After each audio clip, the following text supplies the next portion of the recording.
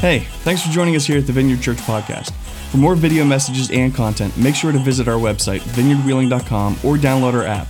There's a lot of great resources there that are free and will help you grow closer to God and help you connect with the church. Right now, let's go to our lead pastor, Chris Figueretti, for this week's message. Well, it wasn't long after the confrontation with the religious leaders that Jesus just needed to get away. They had been pounding him about trying to find little things that he had done that were wrong or that his disciples were doing that were wrong. Last week we talked about the assault over the Sabbath, and they were nitpicking and they were legalistic, but mostly they had created all these rules that made it difficult for people to get to God. And that probably wore Jesus out more than anything else. And so this week we're going to pick up in Mark chapter 3 and verse 7, where Jesus pulls away with his disciples and they go to get just away from all that mess. And it says this in verse 7. In fact, before I read it, open your Bible to verse 7 in Mark chapter 3. And this is what it says. It says, Jesus withdrew with his disciples to the lake, and a large crowd from Galilee followed. There's always a large crowd with Jesus. From this point on, there are people following Jesus wherever he goes. If he wants to get away, he has to kind of sneak away at this point. And the reason why is in verse 8, it says, when they heard about all that he was doing, he's healing people, right? And we're going to read more about that in a minute. It says, many people came to him from Judea, Jerusalem, Idumea, and the regions across the Jordan and around Tyre and Sidon. Crowds from all over are pushing in on Jesus. Everybody wants a piece of Jesus. Everybody wants to be healed by Jesus. They want him to bless them. They want what Jesus can do in their lives. And in verse 9 it says this, because of the crowd, he told his disciples to have a small boat ready for him to keep the people from crowding him. For he had healed many. That's why people were coming. So that those with diseases were pushing forward to touch him. Now, Jesus, being the smartest person who has ever lived, knew some things about crowd control. He also knew some things about amplification. Right? And so crowd control, Jesus knew that with all these people and crowds of people pushing in on him, that he was going to get run over. So if he wanted to stop and talk and teach and do that, he needed a buffer. And so if he could get into a boat, and this was something that he did on more than one occasion, he would push out from shore, he could have a buffer and he could speak to the crowd. The other thing is if he tried to speak and they were all right here, only the people in the front row would hear. So he could get out away from them a little bit and he could speak to a much larger crowd. And that's what we see going on here. Now, the folks, as I like to call them, were coming to Jesus because they wanted to be healed. That was the primary thing. There's a healer in town. And they want what Jesus can do for them. And the approach is kind of heal me, give me, where's Jesus? I need something from Jesus. And they kind of treat him like, I don't know, like a vending machine. You know, a vending machine, we go to a vending machine, we put our money in, and we press the button for what we want, and it comes out of the vending machine, and we get that, right? And if you treat Jesus like a vending machine, you're going to miss out on the real thing. You're going to miss out on the good part. People are coming for what they can get. Bless me, heal me, give me. Not what they can learn. They're not coming with a spirit of teach me and shape me and form me. Teach me how to be a better husband, a better dad, a better mother, a better boss, a better employee, or how to be a better friend, or how to get control over my life or my mouth or whatever else is out of control. Teach me and make me more like you or more like God. That's not why people are coming. They're coming because they want something from Jesus. Now, Jesus is obviously healing people. This is going on, but there's not a lot of detail shared, especially in this passage, and really throughout the Gospels. There's only about 30 detailed descriptions of healings. And I believe the reason for that is that his primary concern was with the eternal, not the temporal. It wasn't that Jesus wasn't concerned with people's needs or wants. It was that he was more concerned with their eternal situation. And that is why he came to teach. And we saw this early on in this series in chapter 1. Jesus has his first day of ministry. A lot of people were healed. And then the next morning, he goes off by himself to spend time with God, and a crowd shows up while he's gone. The disciples go find him and say, hey, this is great. Let's go back. Lots of people need you. And Jesus answers them by saying, well, let us go somewhere else. Let's not go back to where the need is right now. Let's go to the nearby villages, and so I can preach there also, because that's why I've come.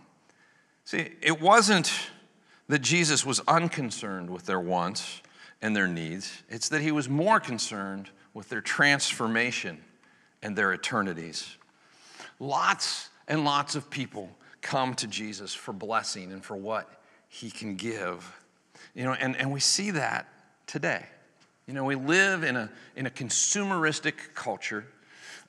We've been trained to be that as good Americans. Our media and advertising all makes us believe that it's all about us. And, that seeps its way into church as well, and into what we do with Jesus. And I've talked to so many people over the years who have, their approach with Jesus has been, I come to church and I'm into Jesus because of what he can do for me. I want my business to prosper and be successful. I want my kids to turn out normal.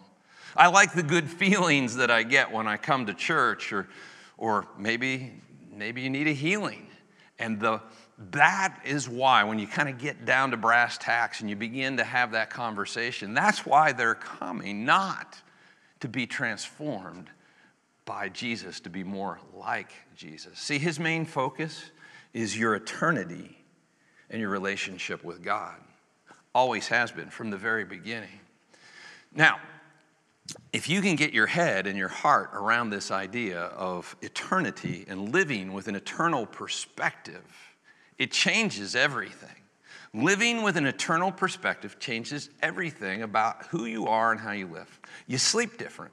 When you realize and you get your heart around the fact that God is in control, that God lives outside of time, that we are only temporarily here for a short number of years, and it's a blip on the timeline of eternity, then when little things go wrong in your life, they're not that big of a deal because God's in control and it's just a small part of life. Really, most of us have not even a week-long perspective. We're just focused on today and tomorrow maybe. But on the timeline of eternity, that perspective changes the way you sleep at night because you can have peace knowing God is in control. It changes the way you love. Right? Again, when you're focused on the next day or two or the next year or two and how you can get your needs met, you don't love very well. But when you realize, again, we're on this timeline of eternity and what happens in this life, whether it's good or bad or otherwise, it's short and God's in control of it, it enables you to love other people well. It enables you to hang in there in relationships when things get tough. Because, well, it's been tough for 6 months. Maybe it's been tough for a couple years, but it's just a couple of years. And in light of eternity, I can choose to be selfless and love others. It changes the way we work, too. I mean, again, it might feel like the end of the world if you lose that business deal, but it's not. In light of eternity, it's a small thing, and it enables us to make good decisions. It enables us to be people of integrity. It also affects the way we die. It changes that. When you live in light of eternity, it changes the way you die. I've had conversations with funeral home directors, and they're like, what is up with you Vineyard people? I mean, you guys are laughing and joking at funerals like all the time. Why is that? And it's because it's a celebration. It's because we're living in light of eternity. We know where that person has gone, and we're excited for them. And it's not that we don't cry or mourn. We do, but there's a hopelessness. I've walked with people and families who don't have a faith through the dying process, and it is drastically different. It changes the way we die. Most importantly, it changes the way we live. See, when you realize that this life is short that eternity is forever and that's where we're headed, that God is in control. He has the number of days numbered for your life. He's in control of all of it. You don't have to worry. You don't have to live in fear. You can carpe diem, seize the day, suck the marrow out of life. Life can be an adventure when you're not afraid all the time. And again, living in light of eternity changes that. It changes the fun you can have, the impact you can have, the purpose you can, all of it. And that's what Jesus was focused on. He was focused on the eternal, not the temporal. Now, God, and Jesus wanted us to understand this too, God is not a genie. I mean, he's not a genie in a bottle. You can't put him in a bottle. He does heal. He's healed throughout the scriptures, but it wasn't his primary focus. But he does heal. He heals today. I have seen that in my own life, in my own body. I've seen God do pretty miraculous things in my life. But I'm going to tell you, more often than not, the healing that I pray for others or myself doesn't come. But when it comes, it's like, oh my gosh, that had to have been God. It's pretty cool. Now, why is that? I don't know. But what I do know is that sometimes it does. And sometimes it doesn't. But if that's your focus, then when it doesn't, it's going to wreck your faith. And it's not really the way it works. You know, I've, again, been healed from some things, and I've got some things that I walk with. I have, if you've been around for a while, you remember a few years ago, I had to take some time off because I had Lyme disease really bad. Well, Lyme disease doesn't go away. It's something that I have to manage on a regular basis. And I have prayed and prayed, God, take this Lyme disease away from me. And it's not gone away. And, that doesn't wreck my faith. That just tells me that there's a purpose in this. The Apostle Paul in 2 Corinthians 12 writes about a thorn that he had in his flesh. And theologians and historians think that that was some kind of sickness that he had going on. And he said he asked God to take it away from him 3 times, and God basically didn't. And God told Paul his grace was going to be sufficient for him, and God had something that he wanted to do in Paul through that. And oftentimes he does in our lives as well. So, then the question is, well, what do we do? Do we pray for healing? I mean, we want to focus on the eternal, but we don't neglect temporal needs and regular needs that people have. In fact, I would encourage you, pray. Pray at every chance you get. Pray for people, pray for yourself, pray for your family, but don't come to Jesus with that being the focus of the relationship. The focus needs to be change me, grow me. And here's what I'll promise you. You won't get everything you pray for, but you will see God move in your life. He does, especially when you come with that posture. See, if Jesus is your genie in the bottle, you're going to be disappointed. And if he is, and that's the way you're approaching God right now, you need to change your perspective. You need to get this eternal perspective that Jesus was all about. And I would say one more thing on this. When suffering comes, and suffering will come, it's part of life. Jesus said, in this life, you will have trouble. If Jesus is your vending machine, you're going to fall away. You just are. You know, there's a cultural shift going on right now in our world. We're going from what has been a Christian culture in the West to a post-Christian culture. And it's being led by, this shift is being led and pushed by a school of thought called cultural Marxism.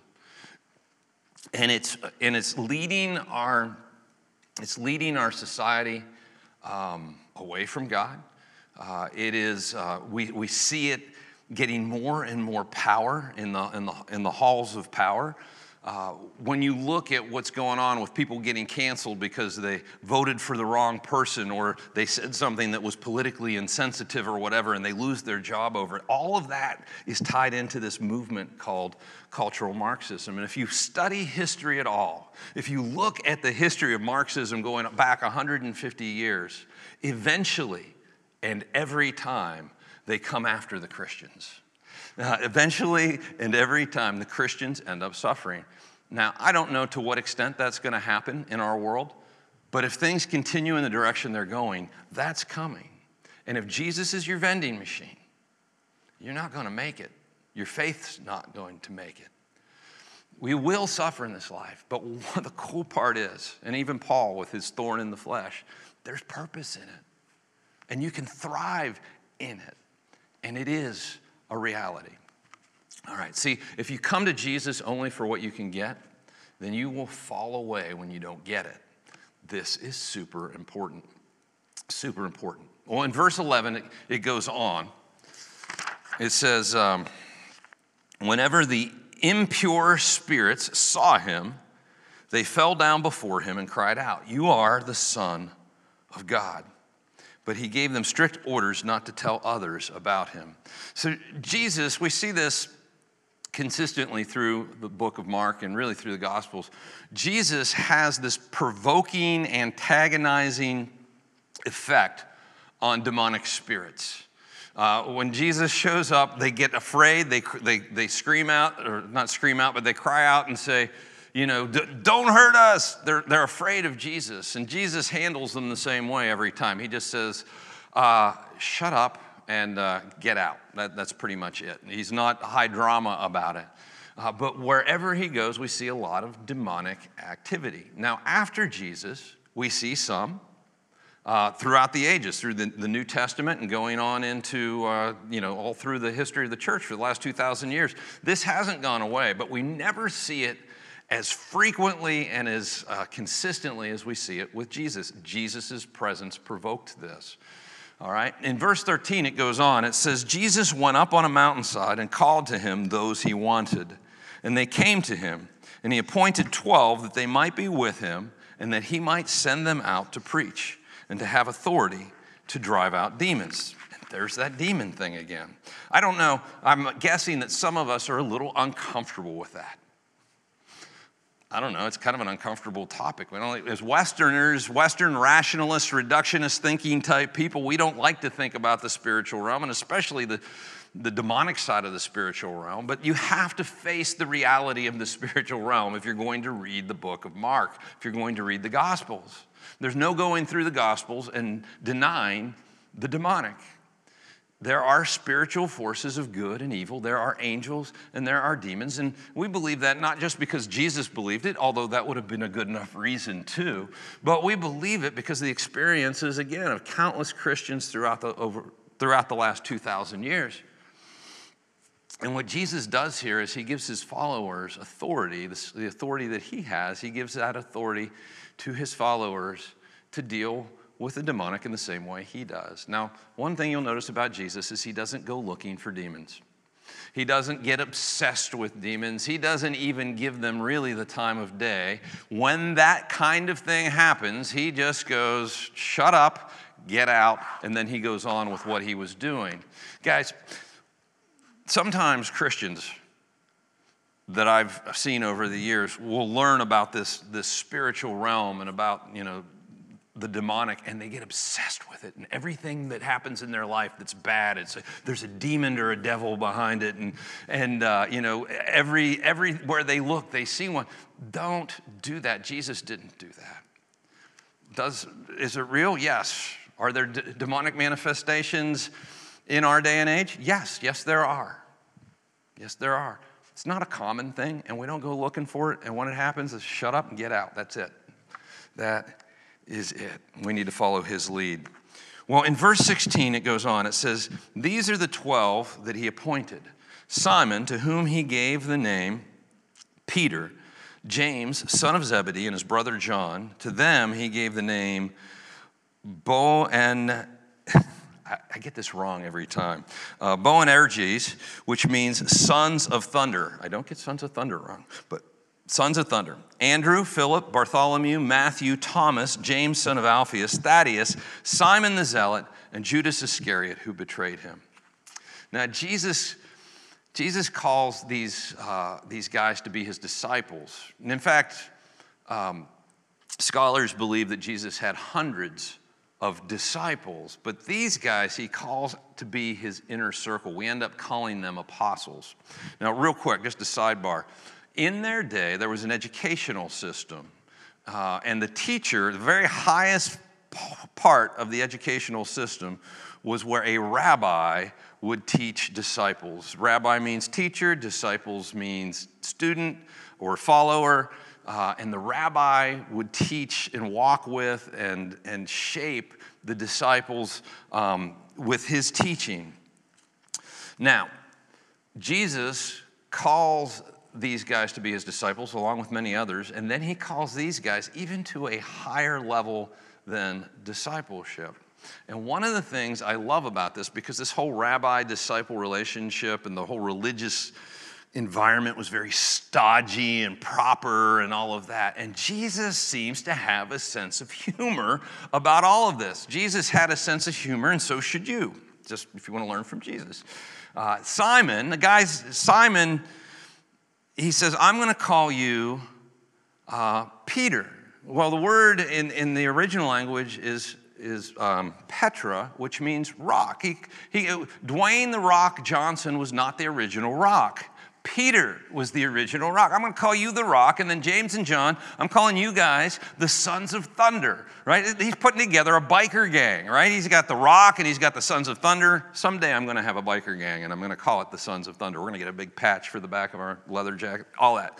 Anyway, Jesus has this sense of humor. It is not stodgy. It is not all proper. He's got a gang of people, and these guys had no business being the disciples of a rabbi. They're totally unqualified.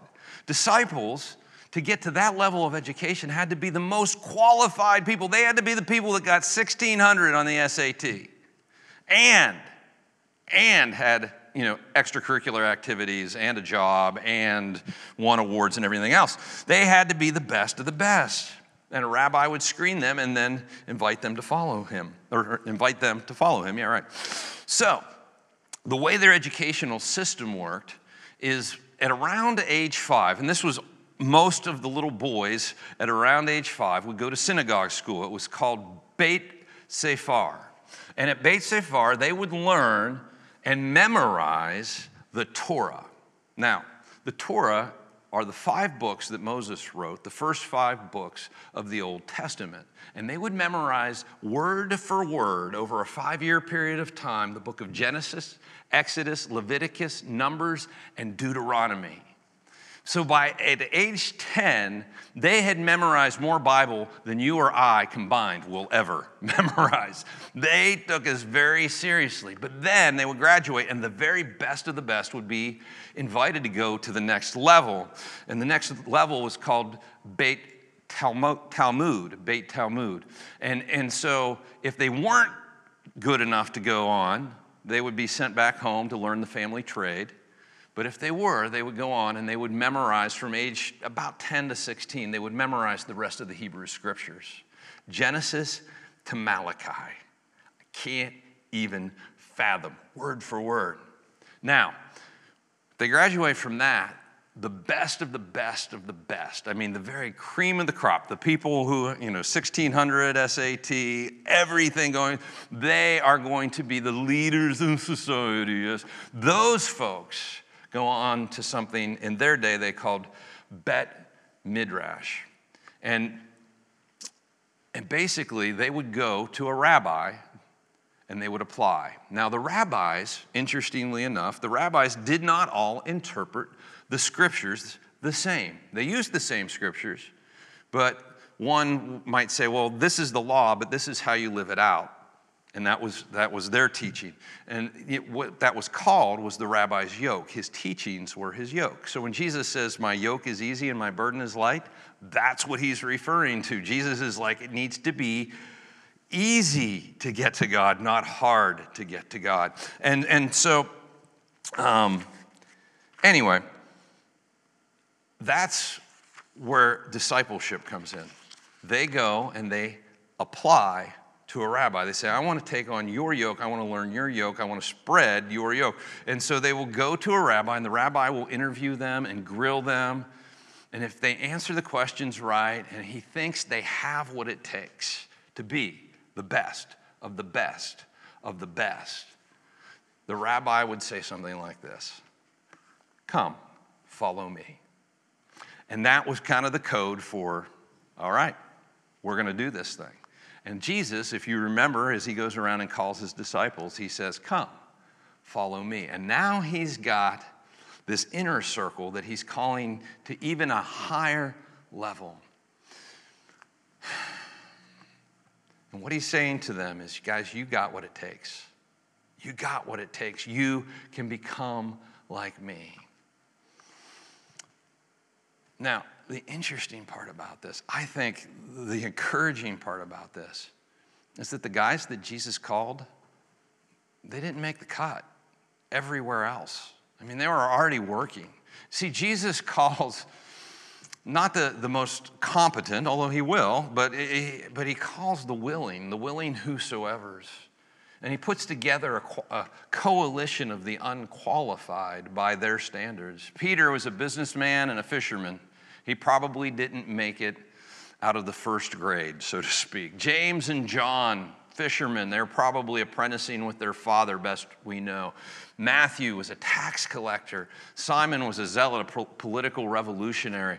These guys were not on the fast track to greatness. They weren't going Ivy League. They were just ordinary, average people. And Jesus looks at them and says, you can become like me.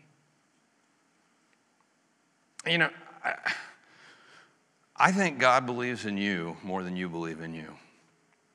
In fact, one of the biggest things that hangs people up is not their doubts about Jesus or their doubts about God, but their doubts about themselves.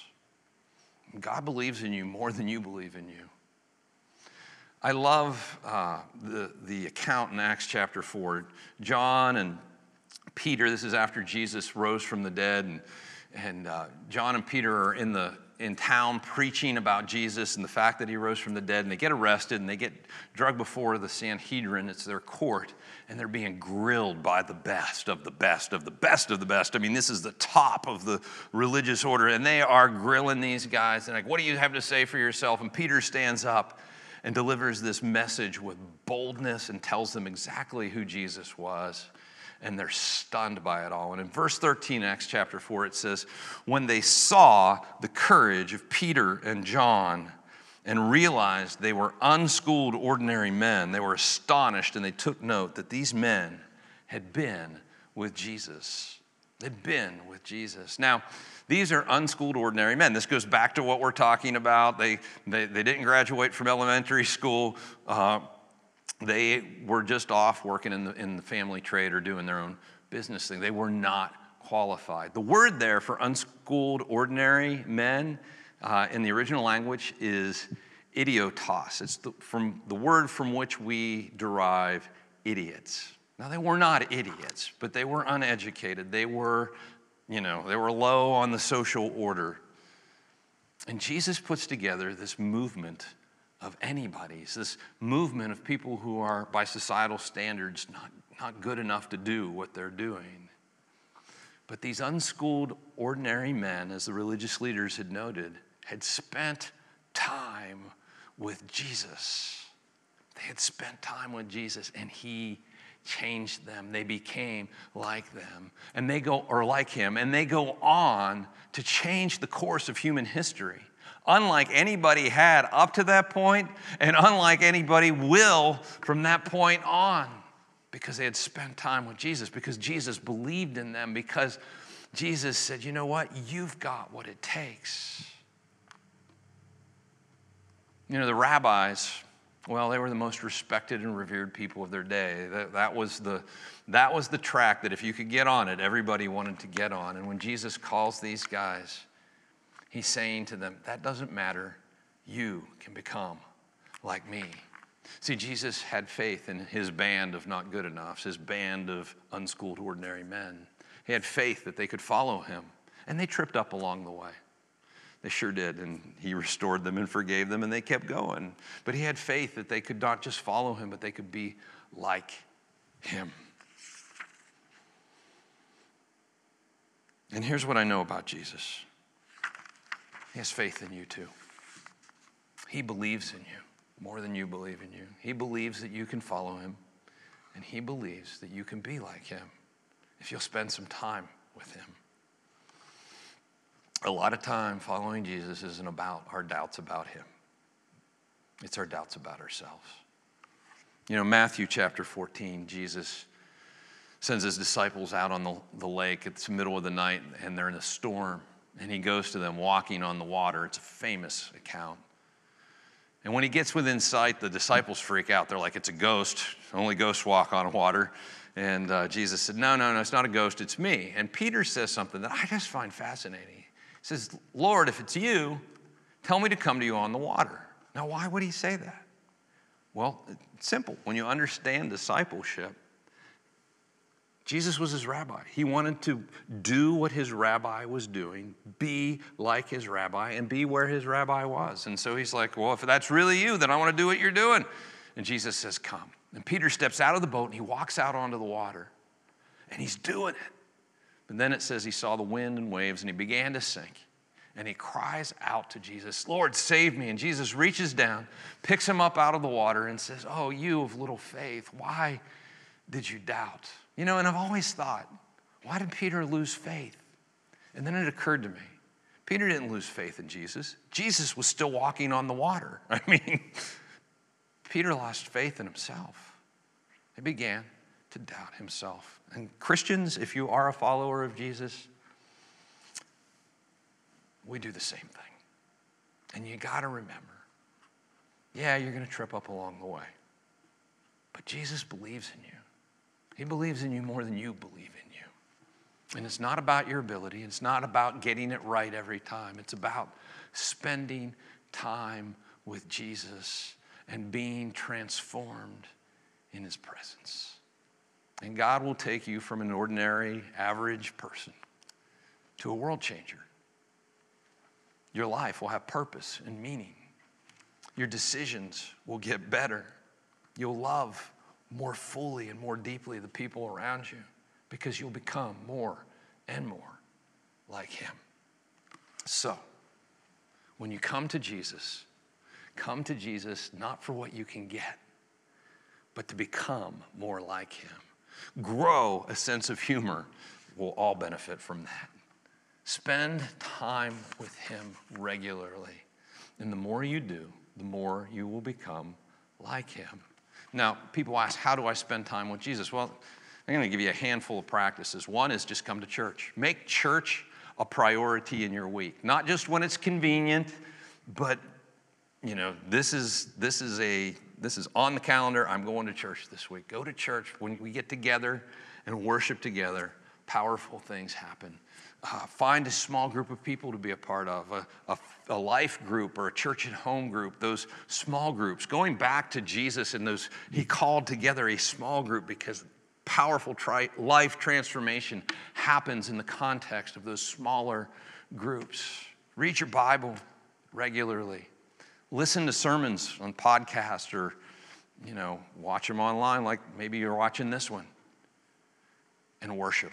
I want to encourage you to put on some worship music in the car and sing songs to God. It doesn't just have to be on Sunday morning, but when you spend that time, or go for a walk with God and just talk to him, pray. And as you do, you will become more and more like him. Your life will be transformed.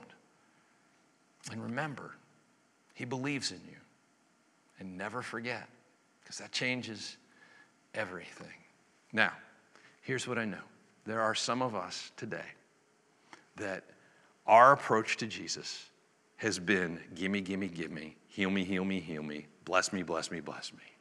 It's been all about what you can get. Jesus is kind of an add-on to your life. I know because I've had conversations with lots of you. And that needs to change. You're going to be disappointed. And the good stuff is not found in what you can get, but the transformation Jesus can do in your life. And so you need to repent. You need to come to a place in your life where Jesus is about Jesus, not about you. And I want to encourage you to find some time to do business with God on that level. And then there are some of us You've never come to Jesus. You've never, Jesus is calling you. You can feel it in here right now. He's saying, come, follow me. And you're like, well, I don't know. Or, I don't know how to. And it's really just as simple as coming to him and saying, I want to. Saying, maybe just close your eyes and pray something like this. If that's you, if you've never decided to follow Jesus, you can decide right now. Just tell him, say, Jesus, I choose to follow you. I want to be your disciple. I want to become like you. I believe you came to show us how to live. I believe you came to die for the forgiveness of sin, and I need that forgiveness. Come into my life. Be my rabbi. Be my Lord. And make me more like you. In your name I pray. Amen. Thanks again for joining us here at the Vineyard. It's our greatest desire to see you find and follow God, and we hope that this podcast has helped you do just that. For more video messages and content, make sure to visit our website, vineyardwheeling.com, or download our app. Again, thanks for joining us this week. We'll see you next time.